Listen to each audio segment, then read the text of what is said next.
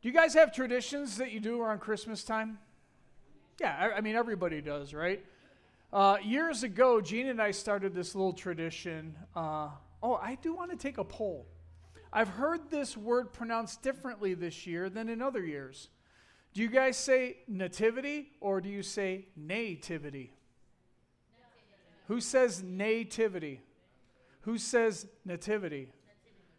You see, I don't know where this nativity came from. You guys that have started this, it's like a new trend now. You got Russ saying it too. That's crazy. But we have a nativity set that Gene's mom actually made for us years and years and years ago. I think it was like our first year married or something like that. And it's really cool. And it's all these little figurines, and they're ceramic and all that stuff, and we set it up different places, usually next to the tree or near the tree. But in recent years, we have like a little special table for it or whatever. So, and as the years go by, I don't want to touch it. I mean, this thing's 30-something years old. I'm like, I ain't touching it. I'll drop it. I'll break it. I'll do something. There's like 10 different figurines and stuff, and the baby Jesus, I'm not doing it. So that's Gene's deal. But what we started to do quite a few years ago now, is wherever we set it up, we have wise men and camels too. Guess where we put those guys? We put them we don't put them right now. We used to years ago, but we put them east, wherever east is, compared to where they're set up. Because you know that the wise men weren't there at the birth of Jesus. I mean, they came a couple years later. From what most documents can figure out. We're going to talk a little bit about that timetable here today. So yeah, we keep them over to the east, and I talked to somebody this year that what they do is they do the same thing, and then like every week they move them a little closer. And move them a little, so that on Christmas Day, they're there they've come from the east. And they know that's not timeline correct, but that's what they do. So I think that's awesome. So if you never thought about that, I'm going to take a poll next year. Okay, how many people with nativities have the wise men in the east? And all you guys are going to raise your hand. I know it. Okay, let me jump into Matthew. We read Matthew 2:2, where we get our title for our series, Come to Worship. I just want to do like a little recap from last week, and then we're going to springboard into this week. Matthew 2:9-18 is where I'm going to be headed. After they had heard the king, that's the wise men, they went on their way, and the star that they had seen when it rose went ahead of them until it stopped over a place where the child was. When they saw the star, they were overjoyed. I'm going to stop right there for a second. That's what we talked about last week, if you remember that. If you weren't with us last week, go ahead and listen to the podcast. We were overjoyed, and we talked about overjoyed being joy upon joy upon joy, exceedingly abundantly joyful, joy upon joy. And we also talked about, isn't it some Christians these days, they're underjoyed. And what we need to tell those people is, hey, put a smile on your face. Put a smile on your face so that we know that you're joyful. Tell your face that you're joyful. That's what we said last week. Tell your face that you're joyful. Verse 11, on coming to the house, they saw a child with his mother Mary, and they bowed down and worshipped him. Then they opened their treasures and presented him with the gifts of gold, frankincense, and myrrh, and we talked about that as well. After being warned in a dream not to go back to Herod, they returned to their country by another route. And so today what we're going to do is we're going to continue on with the story. We're going to talk about when they bowed in worship. We're going to talk about that next week. That's going to be our final message in this series about the wise men bowing. But today, I want to read a part of the Christmas story that a lot of times we skip over. We just kind of glaze over it a little bit. And you might be wondering, why do we skip over part of the Christmas story, Bob? I don't understand that. Am I missing something here? Well, the reason that we skip over this part is because it's not away in the manger. It's not joy to the world. It's not those cute sheep and those donkeys and the little baby Jesus there in swaddling clothes. It's not that. It's a frightening part of the story. It's a tragic part of the story. And there's a lot of anxiety filled in this part of the Christmas story. So let's keep reading, and you'll see what I mean. Verse 13, when they had gone, an angel of the Lord appeared to Joseph in a dream, and the angel said, "Get up, take the child and his mother and escape to Egypt. Stay there until I tell you. For Herod is going to search for the child to kill him." And we're going to skip on to verse 16. When Herod realized that he had been outwitted by the Magi, or the wise men, he was furious, and he gave orders to kill all the boys in Bethlehem and its vicinity who were 2 years old and younger, in accordance with the time he had learned from the Magi. So that's where we kind of get our timetable about the wise men. Now, this is the part that's really difficult. Then what was said or predicted through the prophet Jeremiah was fulfilled. A voice is heard from Ramah, weeping in great mourning. Rachel, and Rachel is just, the word or the person of Rachel signifies all the women, Jewish women, like Jacob would signify Jewish men. Rachel signifies Jewish women. Rachel, weeping for her children and refusing to be comforted because they were no more. You see why we skip over that part of the story. That's a tough part. That's a really difficult part of the story to talk about. It's terrible. And it makes us ask a lot of difficult questions. Why would God allow Herod and his henchmen to do such terrible things to innocent children? Why would God tell the prophets, Jeremiah, and predict this and then not intervene and make sure it never happened? These are questions that I can't answer.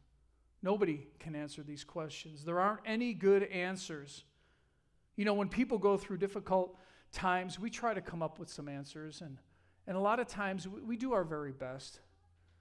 But there aren't answers in a lot of these difficult situations. You know, sometimes we say, well, God needed them more in heaven than on earth. You know, that's a nice little sentiment. It might make a nice Hallmark card, but that doesn't help the pain. It doesn't take away the pain that people are going through. And the whole thing about now they've turned into angels, that's a whole theological thing that doesn't exist. You hear that all the time. But if we're going through our own pain and our grief in this season, you might be asking yourself a similar question. If you're going through something difficult right now, how can I worship when all I feel is pain? I mean, that's our series, Come to Worship, but maybe you here today, it's difficult for you to worship because of the pain that you're going through. All of us in this room are in different places. Some of us could be joyful and triumphant. And so for you, pouring out your heart in worship to God is really easy today for you. And that's good. That's good. Some of you, maybe you're in this just bland, this vanilla place in your life.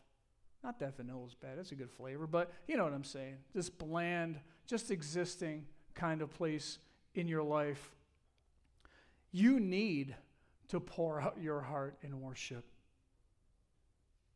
And maybe for some of us, we're in that difficult season that I was talking about a minute ago.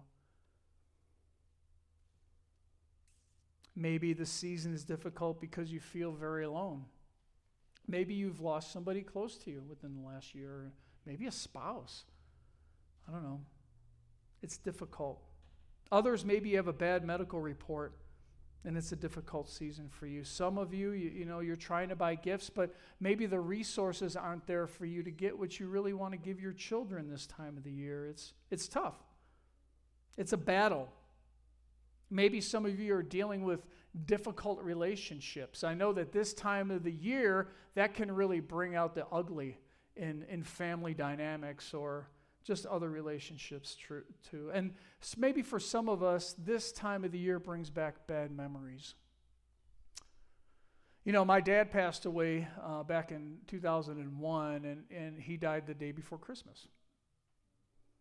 Now, he had battled with Alzheimer's for a couple years leading up to that. He actually lived here in Great Falls, and Gene and I cared for him for the last couple years of his life, and then he went into Park Place Nursing Home. And so I think about that every year. And now it was a blessing because Alzheimer's is a terrible, terrible disease. If you've ever known anybody that suffers from that, it was a blessing that God took my dad. But, I think about it. It's tough from time to time. And you may be asking yourself the question, how the heck do I worship when all I can see is pain? That's a fair question. The Bible doesn't tell us how the mamas and the dads of those children healed. We don't get to know that part of the story. We don't get to know the process that they went through and the circumstances and how God helped them out and walked with them through all of that difficult time. But there are a couple of people in the Bible that walk through difficult times, and that's the people we're going to look at today. One of those is the psalmist David, and we've talked about David quite a bit from different perspectives over the last 6 months, and we're going to see David and read some of the psalms that he wrote, because he wrote many of these during deep, dark, long-suffering times in his life. He knew what suffering was like, King David did. So if you have your Bibles, go ahead and go to Psalm 122 or 142. I'm sorry. We're also going to have the verses up on the screens for you. But a lot of our apps, you can make notes and stuff too. And so you might want to highlight a couple of these. Psalm 142:2 says this: I pour out before him my complaint. Now that's David just being totally honest. I have a complaint, God, and so I'm just going to pour out my heart to you about this.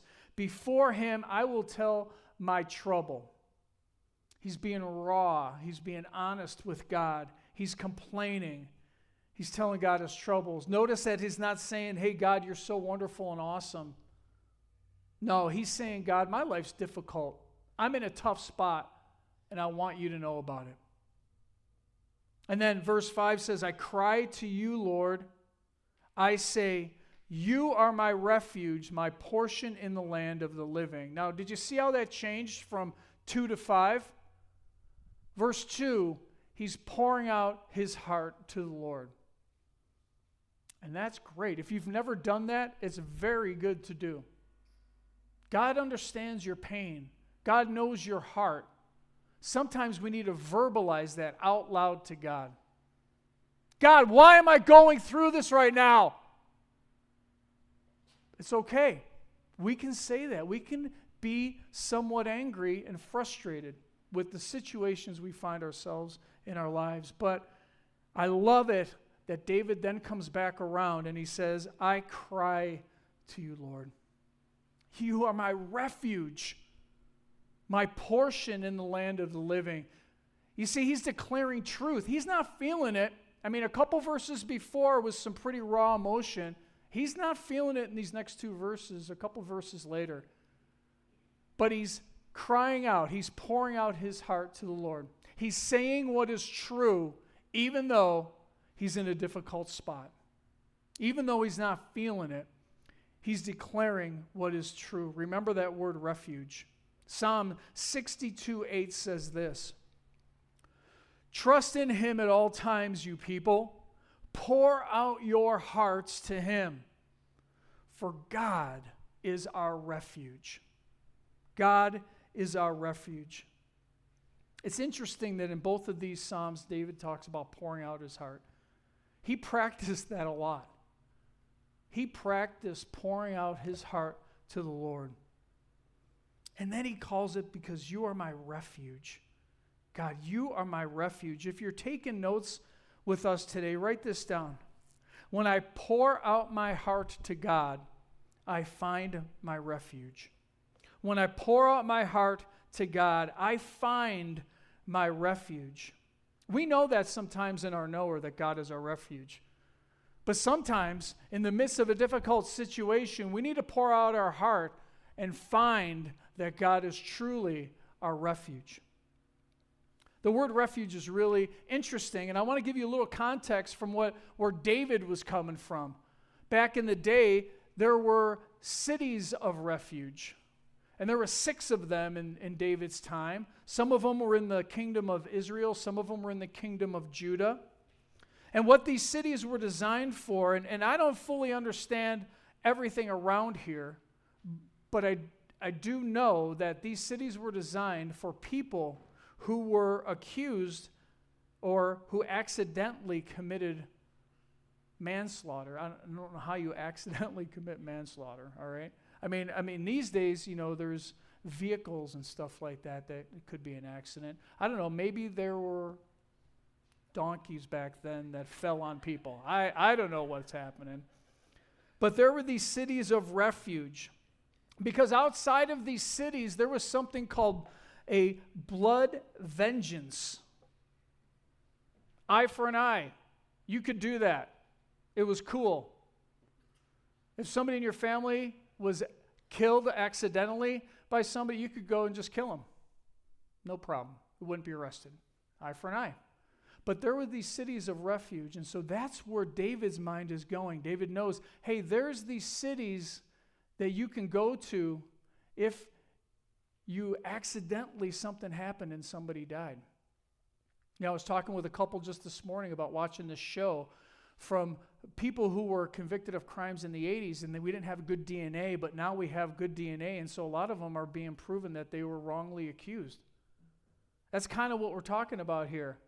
So in order for the family not to take vengeance against you, you could go to these cities of refuge and hang out. Now, there was some parameters. You had to be put on trial. It wasn't like you just got a get out of jail free card. I mean, there was a process, and if you were found innocent, then you were to stay in this city of refuge. So there were some parameters there.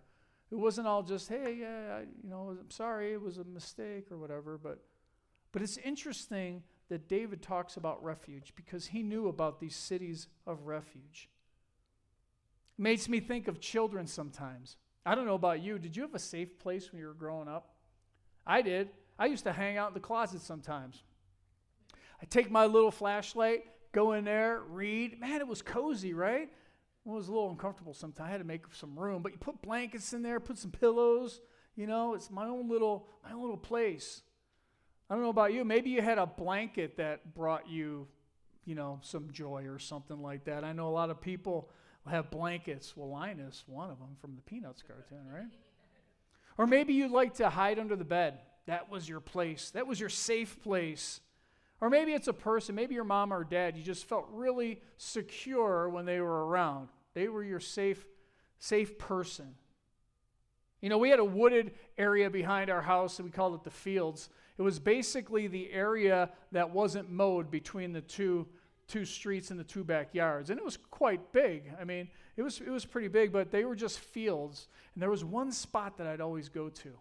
It was kind of in the bushes and stuff, and you could crawl in there, and then it kind of opened up in the bushes, and it was a cool little safe place. I used to hang out there and play all the time. Or maybe a safe room. I know of people that have safe rooms in their house in case something happens. It's interesting, though. Place of refuge, a safe place, safe room, maybe for you as a kid. Here's something else in your notes. When I pour out my heart to God, I find my safe place. When I pour out my heart to God, I find my safe place. Just like David, I can come to God and I can pour out my heart. I can be honest. He is my safe place. He is my refuge when things are going crazy in my life. Now, here's 2 things to think about when you pour out your heart. It's a 2-point message today. Number 1, remember God's faithfulness in the past. When you're pouring out your heart to God, be honest. Let it rip. But also remember God's faithfulness to you in the past. Psalm 42, once again, David, starting with verse 3. Now, David is fleeing from Absalom. Absalom was one of his sons, and he was trying to overthrow David as being king, and there was a little coup d'etat going on here. And people were saying to David that, God has rejected you, David, as king. That's why Absalom's getting this following and stuff. And so David's on the run. And here's what David says, "My tears have been my food day and night. While people say to me all day long, 'Where is your God?'" And then verse 4, "These things I remember as I pour out my soul." These things I remember as I pour out my soul. And he's going to tell us a couple things, but I'm going to stop just for a second. I want each one of us to say, "These things I remember." Say that with me. These things I remember. I know, good. We'll do it one more time. These things I remember. Chris Tomlin has a song. It's called "I Lift My Hands." "Be still, there is a healer. His love is deeper than the sea. His mercy, it is unfailing. His arms are a fortress for the weak. Let faith arise, let faith arise. I will lift my hands to believe again. You are my refuge, you are my strength. As I pour out my heart, these things I remember. You are faithful, God, forever." That's a great worship song. If you've never listened to that, you need to listen to that today. And this is what David goes on to say. He says, "How I used to go to the house of God under the protection of the Mighty One with shouts of joy and praise among the festive throng. Why, my soul, are you downcast? Why so disturbed within me? Put your hope in God. For I will yet praise him, my Savior and my God." Man, isn't that awesome? I'm getting all weepy up here. That's powerful. I'm preaching to myself, guys. That's what happens when you get to be the teacher each week. I've preached to myself 3 or 4 times this week getting ready for this message. Man, you can just feel what David's going through. It's awesome. He's commanding himself to remember. He's telling himself to remember these things because you know what? In the middle of distress, it's difficult to remember these things. We have to tell ourselves that God is faithful, that God is good. He's a good, good Father because sometimes it doesn't feel like it. Our lives are difficult. Things happen. Put your hope in God, even when things don't make sense. Choose to do that now before you get into this type of situation. If you're in a situation now, I'm telling you, do it. Maybe you're saying to yourself, "You know what, God, where are you? Where are you, God? I feel like you've left me." As you pour out your soul, remember the faithfulness of God in the past. That's what we have to do. That's what we have to do, is remember God's faithfulness in the past. Lamentations 3. Jeremiah is writing this, and he's known as the weeping prophet. Man, he used to complain a lot. If you've ever read Jeremiah, he's complaining all the time. But it was therapeutic for him. He needed to do it, and we needed to hear him do it too, so that we had some reference. But he lays it all on the line in this Lamentations 3. It says this, "I remember my affliction and my wandering, the bitterness and the gall. I will well remember them, and my soul is downcast within me." You know, some people think that's disrespectful to talk to God like that, but God, he invites it. He wants us to pour out our heart in pain to him. But now look at what Jeremiah says, and this is really, really powerful. In verse 21, he says that, "Yet," I love that word, "yet this I call to mind, and therefore I have hope. Because of the Lord's great love, we are not consumed, for his compassions never fail. They are new every morning. Great is your faithfulness." You know, we do say that a lot, and there's a song we sing. Did you know that where that came from? That was in the midst of Jeremiah in a troubled situation. And he was telling himself, "New every morning is your compassions and your love. Great is your faithfulness." So why does he have hope? Why did that change for him? Because of God's great love. He said it right there to us. Because of God's great love, because of his great mercy, because of the hope that God gives us, he can say that. And did you see that he started talking about God, and now he's talking to God? First he was talking about God, now he's talking to God, and that changed everything. Think about your life. When has God been faithful to you? You know, sometimes we really need to think hard, because a lot of times our mind goes to those things that haven't taken place yet, or the prayers that have maybe gone unanswered for us. But if we make it a matter of prayer, God will reveal to us the times that he has been faithful. How has God been faithful to you? You know, pray about it. Write it down. Put it in a journal. It's easy for us to forget sometimes. Maybe you remember when he forgave you and the weight of your sin was lifted. Each one of us can say that if you have a relationship with Jesus. At the very least, that's the thing that God has done for you in your life. Or maybe when God answered that prayer, that one prayer that you were praying. Or maybe he healed a relationship that you thought was destroyed forever. And he healed that relationship because circumstances changed. Maybe you reached out. Maybe something happened. Who knows? Or maybe remember when you were hurting and you felt all alone and he sent someone to encourage you. Now remember, that person had to listen to God too. So there's a free will thing involved here.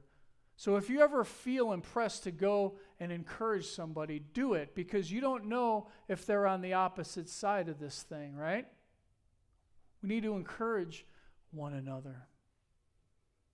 We need to heal relationships as we can control that. Or remember when you came to service one Sunday and you thought that I was reading your mail? And then, man, that message was just for you. You're like, Bob, what, you been reading some stuff about me? No. That's God's faithfulness to you. I say what God wants me to say. That's God's faithfulness to you. I remember when God healed my back. It was quite a few years ago now, and I've shared this story a couple times, so I'll get real quick. I was supposed to have surgery. I had to go temporary duty in California. I went there. I was there a week, and it was miserable. It was a 6-week TDY is what we call it. And I called Gene, and I said, I don't think I can finish this training course. I can't sleep. I can't sit. I can't stand. I can't lay down. I am in pain, period. I can't get away from it. I don't know what I'm going to do. And Jean said, well, you know what, tonight, it was on a Sunday. She goes, we're going to go for prayer tonight at church, and we'll pray about that. I'm like, absolutely, that's great. A little bit later, I lay down to bed, and I got a little comfortable, and I fell asleep. I woke up in the morning, and I did not have that pain no more. It was miraculous. I couldn't believe it. I called Gene. I'm like, I don't have the pain anymore. I can stay here for TDY. I can even go to an amusement park and go on roller coasters. I'm going to put God to the test and make sure that my back's good. And I did, actually, a couple weeks later. But that's another story. Miraculous. I came back, got x-rays. You don't need surgery. What happened? God healed me. You probably don't believe me, but I'm telling you, God healed me. You saw the pictures before and after, so that's it. God gave me direction twice. Another time when I remember his faithfulness when I was retiring from the Air Force. I didn't know what I was going to do. I had no idea. It was the first time I had to look for a job in 20-something years. I was in the Air Force. What am I going to do? I don't know. Air Force retirement's great, but it's not going to pay all the bills. I mean, it's nice, but what am I going to do? But I had a peace in my spirit. I didn't know what I was going to do, but God, I just was like, God is faithful. He's going to take care of me. And he did. Got me a job. I had to apply for it. I mean, it wasn't like I was sitting at home just doing nothing. But through the process, God was faithful. Through me doing things and looking for a job, then one came and boom. And then that one didn't work out. But you know what was really cool? God gave me this job for 5 months so that I could get this other job, was the one that he wanted for me, but it wasn't ready when I retired. Isn't that the faithfulness of God? Man, wow, that's awesome, God, that you gave me this, but you had something better for me down the road.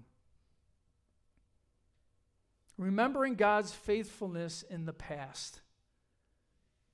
That's the first thing. Remembering God's faithfulness in the past. The second thing, as you pour out your heart to God, is trust in God's provision for your future.